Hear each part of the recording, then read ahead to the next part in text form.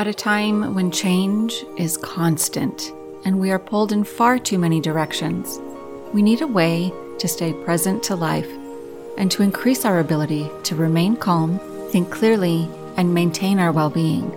Many studies indicate mindfulness improves our mental, emotional, and physical health.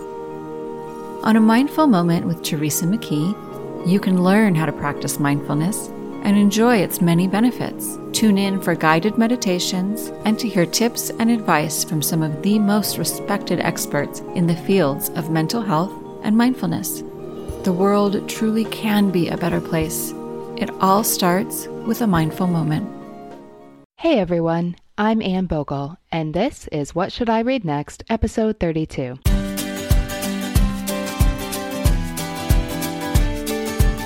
Welcome to the show that's dedicated to answering the question that plagues every reader: what should I read next? We don't get bossy on this show. What we will do here is give you the information you need to choose your next read.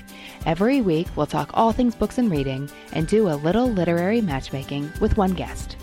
Before we do that, I wanted to make sure you are following What Should I Read Next on Instagram. You can find the show there at What Should I Read Next, where you'll find good books, info about the people I'm talking to, peeks behind the scenes, and much more. It's all books, all the time, and it's a lot of fun. Next week, we have another fun episode coming up. We're circling back to talk to previous guests who were on the show to check in and see what they really read next and what they thought. The last time we did this in episode 22, it was so much fun, and I can't wait to share next week's episode with you.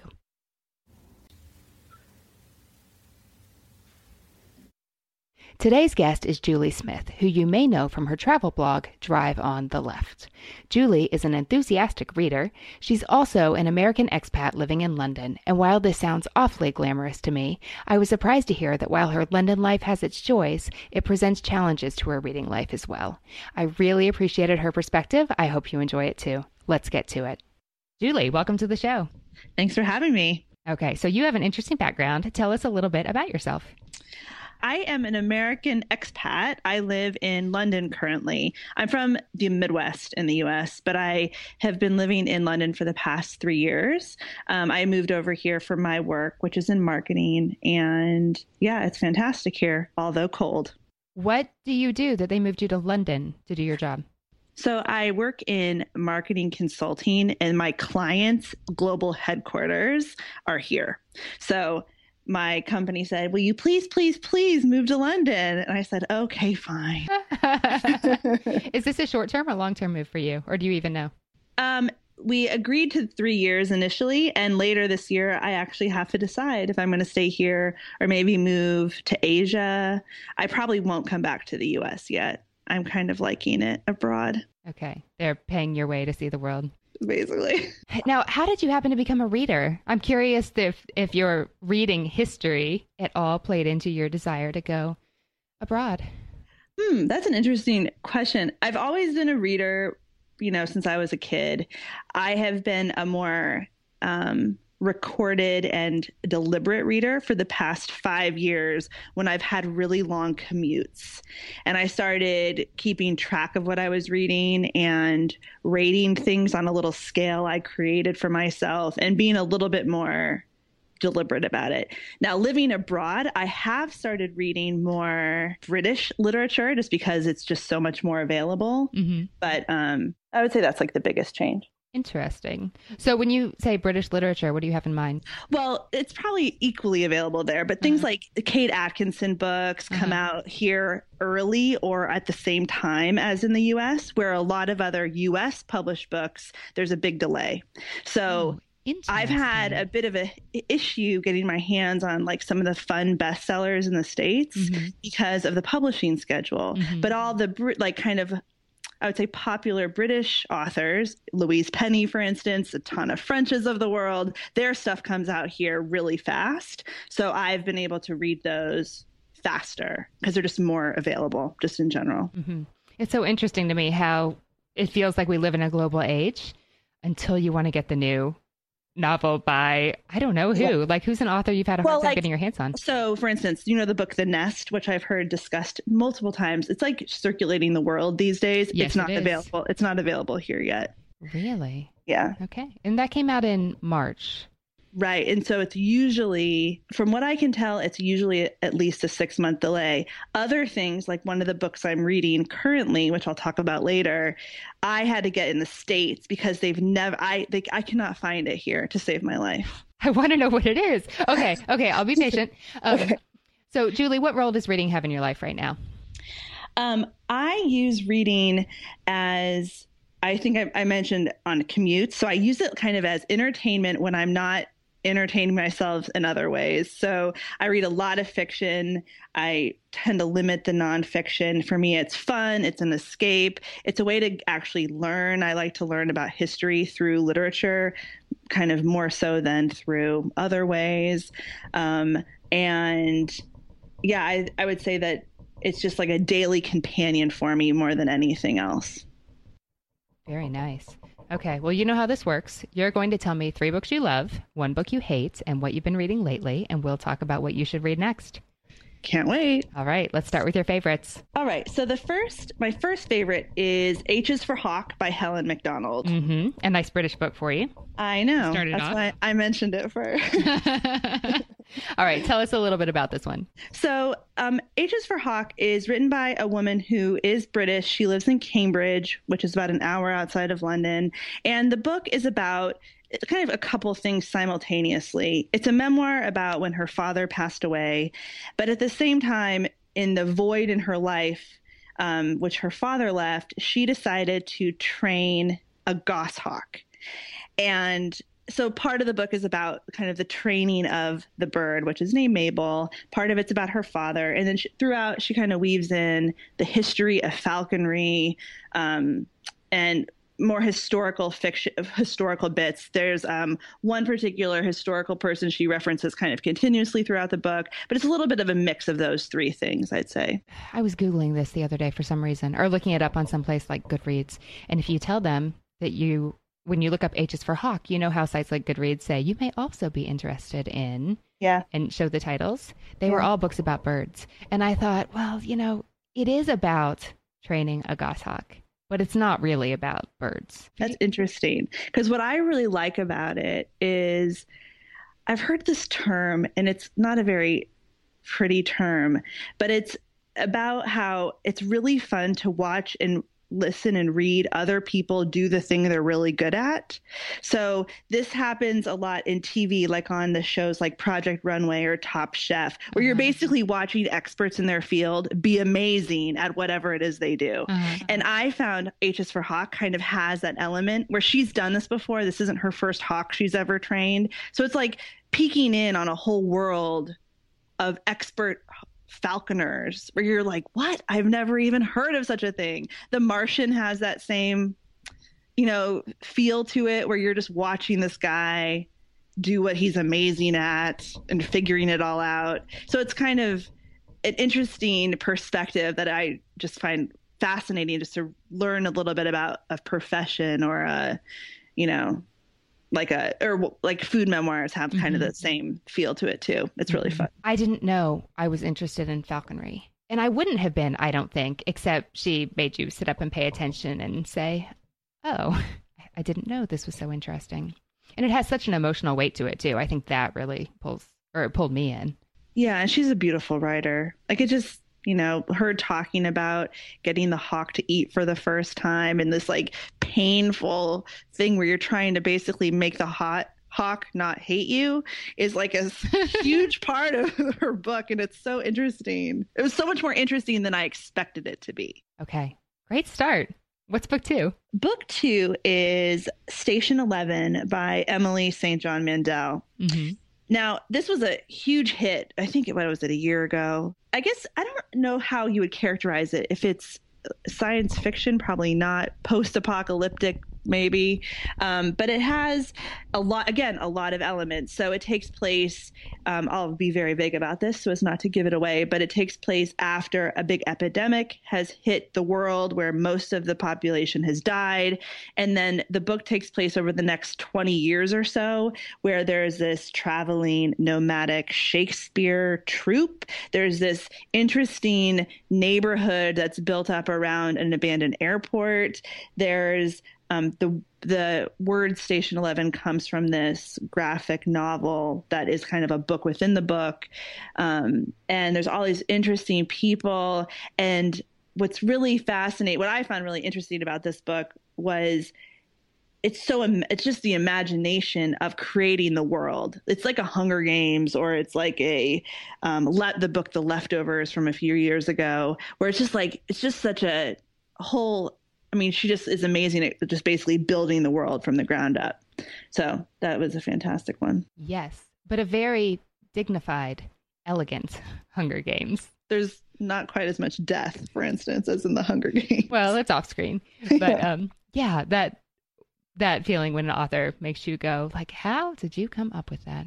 I mean, it's just so the history and like it's so layered, you know, like my favorite part, and this won't give anything away, but my favorite part is in this airport, this abandoned airport, they have a museum of artifacts from before the epidemic. So they have this like old broken laptops and cell phones and credit cards, none of which do anything anymore, but just this like the fact that they've collected all the things that used to be, you know, our daily life, and now they show their children through this museum of dead laptops.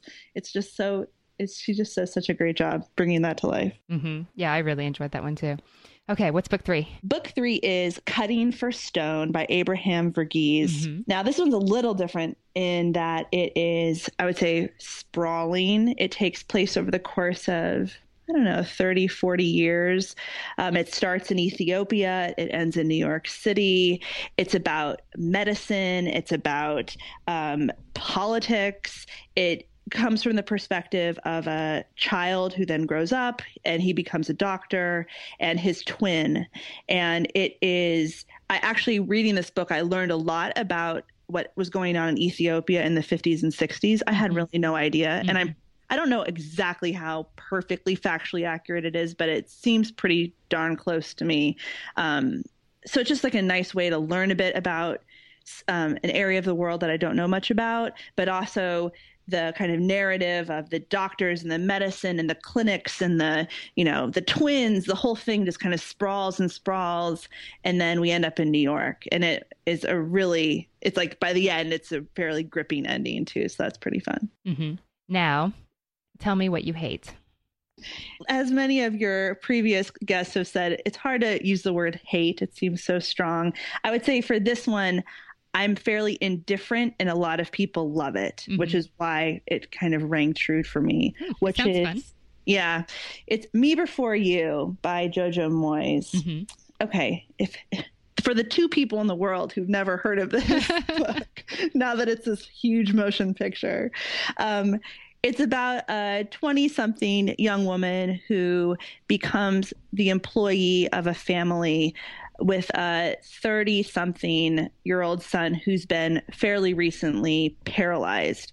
And she's supposed to be his caretaker. And over the course of the book, there's some romance. They become friends. And I won't give it away, but there's a... However, yes, I think in episode 1, Jamie Golden described this as a book that makes you want to like curl up on the floor and cry, like visceral reaction. And she loves that. She loved it. She loved it.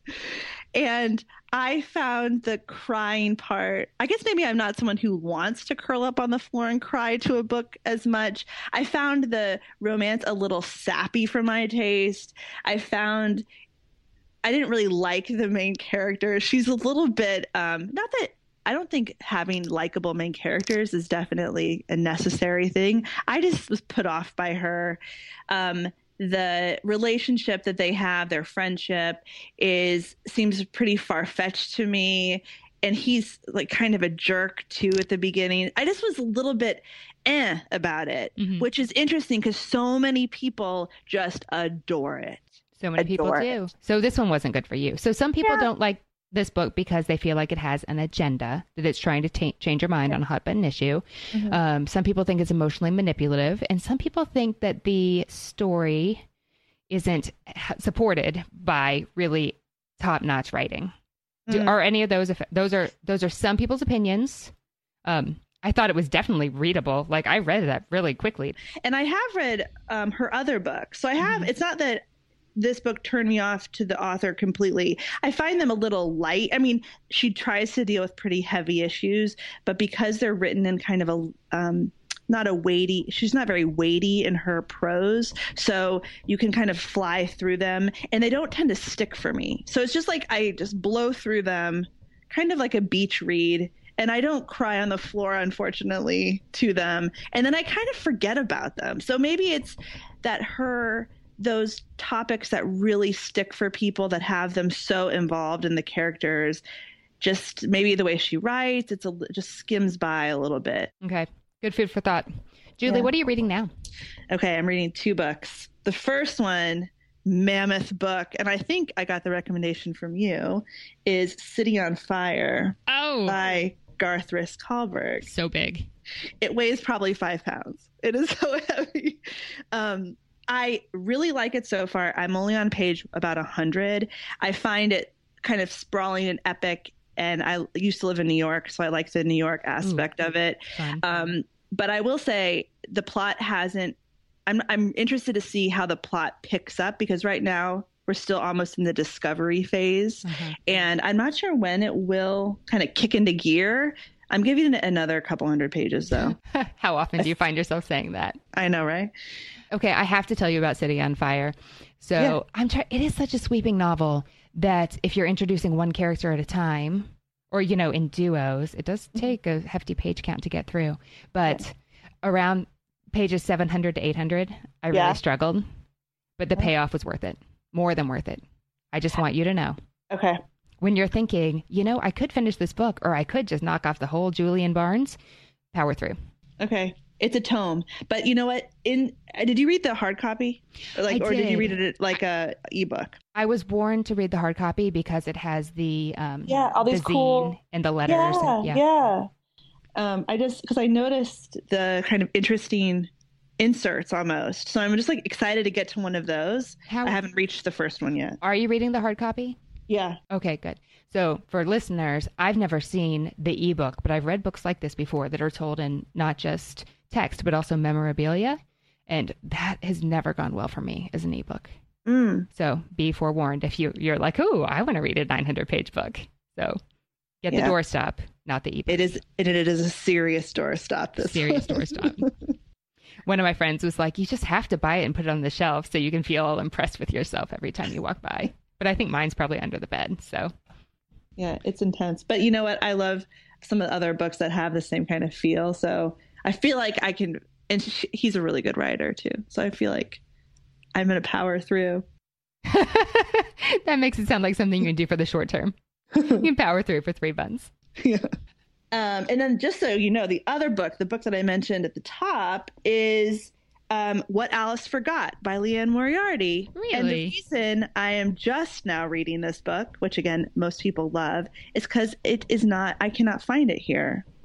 So I had to buy it in the US. Really?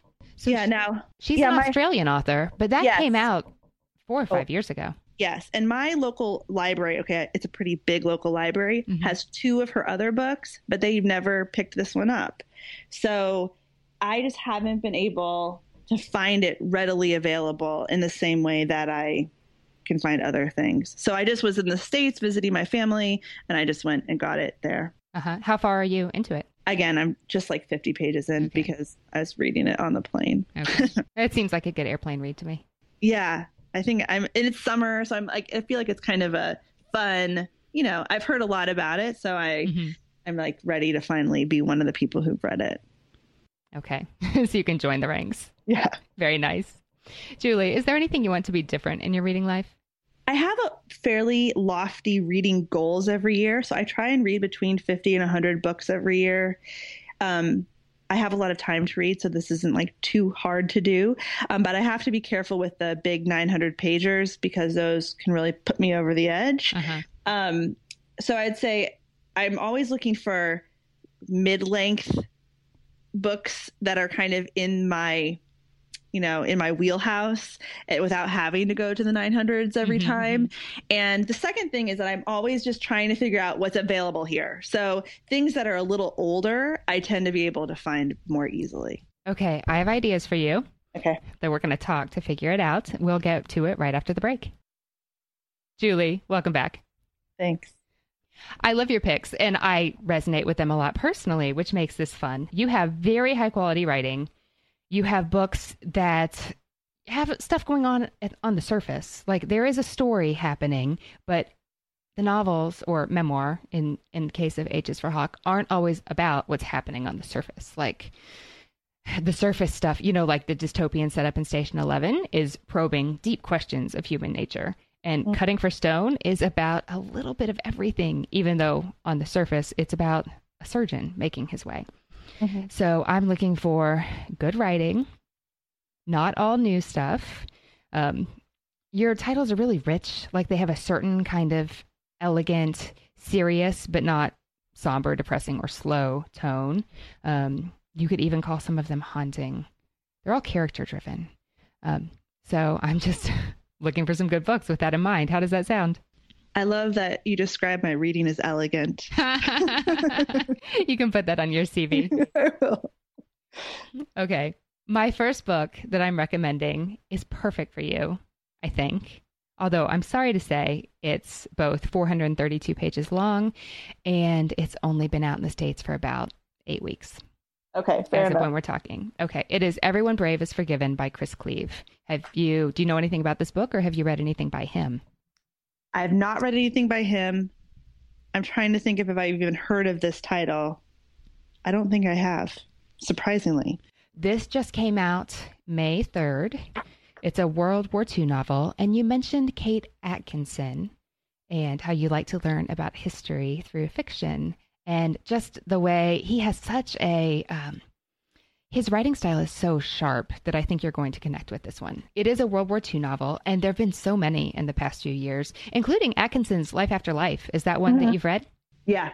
I liked it a lot, actually. Okay. So this is interesting in a different way, because that writing style was very inventive, which some people loved and some people didn't.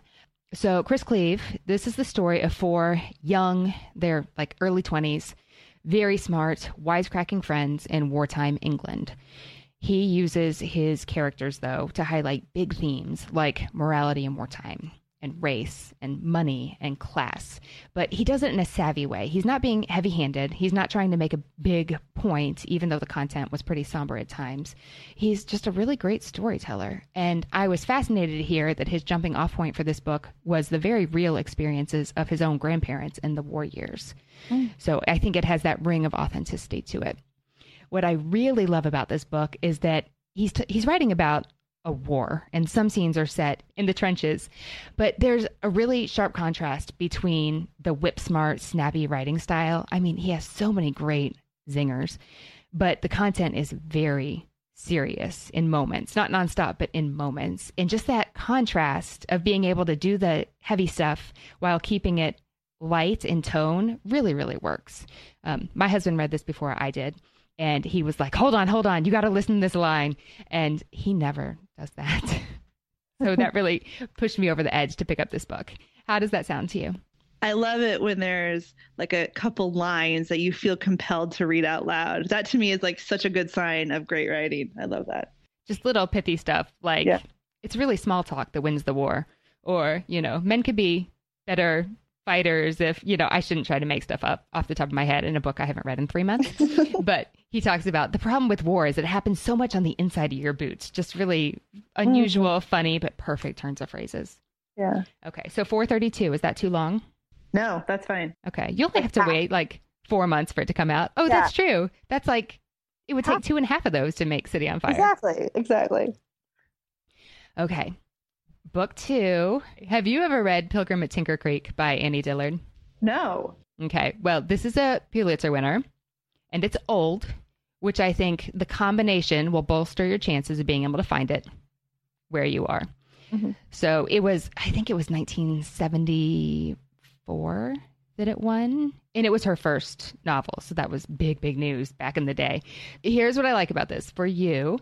The writing's great. She's very philosophical, but not in a boring way, or at least her later stuff lost me a little bit. But here, it sounds very fresh to me. So on the surface, these are Dillard's reflections on Tinker Creek. It's a real place. It's set in Virginia's Blue Ridge Mountains, and she's observing the changing seasons through the course of the book.